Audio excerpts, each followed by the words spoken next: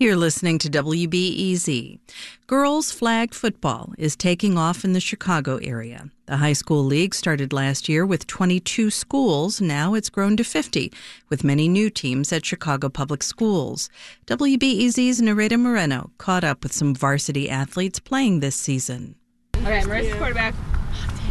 Sophie, rush. Ivy, middle linebacker. Allie, purple linebacker. The sky is pitch black on a recent Tuesday morning at Lane Tech High School on Chicago's north side. It's 6 a.m. While most students sleep, the girls' flag football team meets for practice.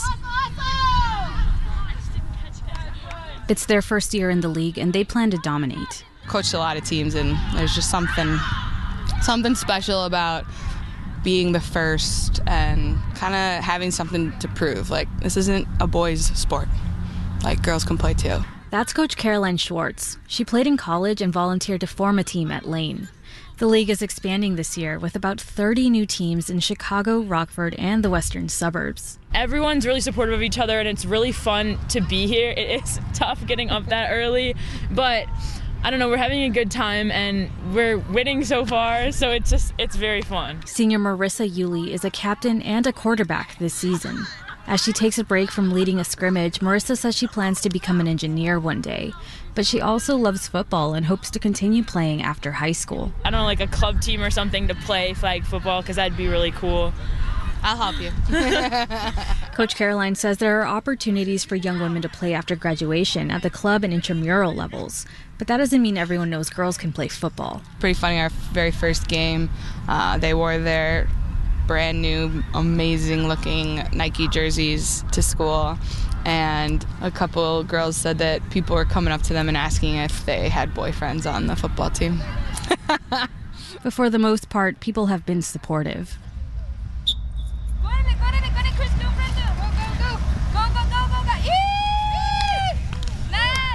Over on the south side, the girls at Back of the Yards High School are training to defend their title.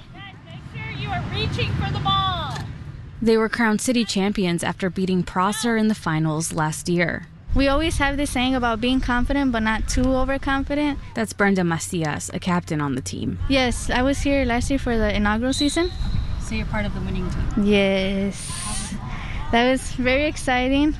We all started from scratch. We didn't know anything at all. We bonded well with the team, and we got as far as city champs. Some people have a hard time believing the petite senior really plays football. They're like, you mean soccer? And I'm like, no, I mean football, Obviously not the tackling, but yeah, they're still kind of shocked. The girls practice after school in the muggy Chicago heat. On most days, they share a field with a boys' soccer team.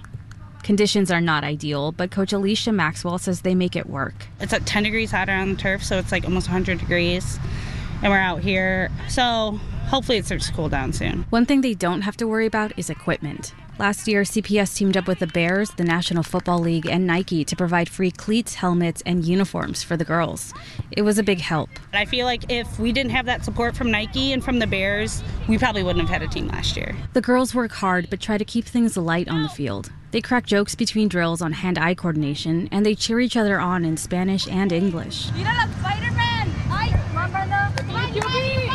Coach Maxwell is careful to protect that joy. She's already turned down several requests to scrimmage with other teams outside of official games. The last thing they need is to feel more pressure. I don't want teams trying to get in their head. I'm going to get my girls the practice they need, and maybe we'll play Lane Tech in October after the regular season. As reigning champions, they know there's a target on their back, so they do their best to drown out the noise. Because obviously, it's not all about flag football. It's about life, how you treat other people, and how you treat yourself. They may not end up going pro, but the girls are determined to have fun. Nereida Moreno, WBEZ News.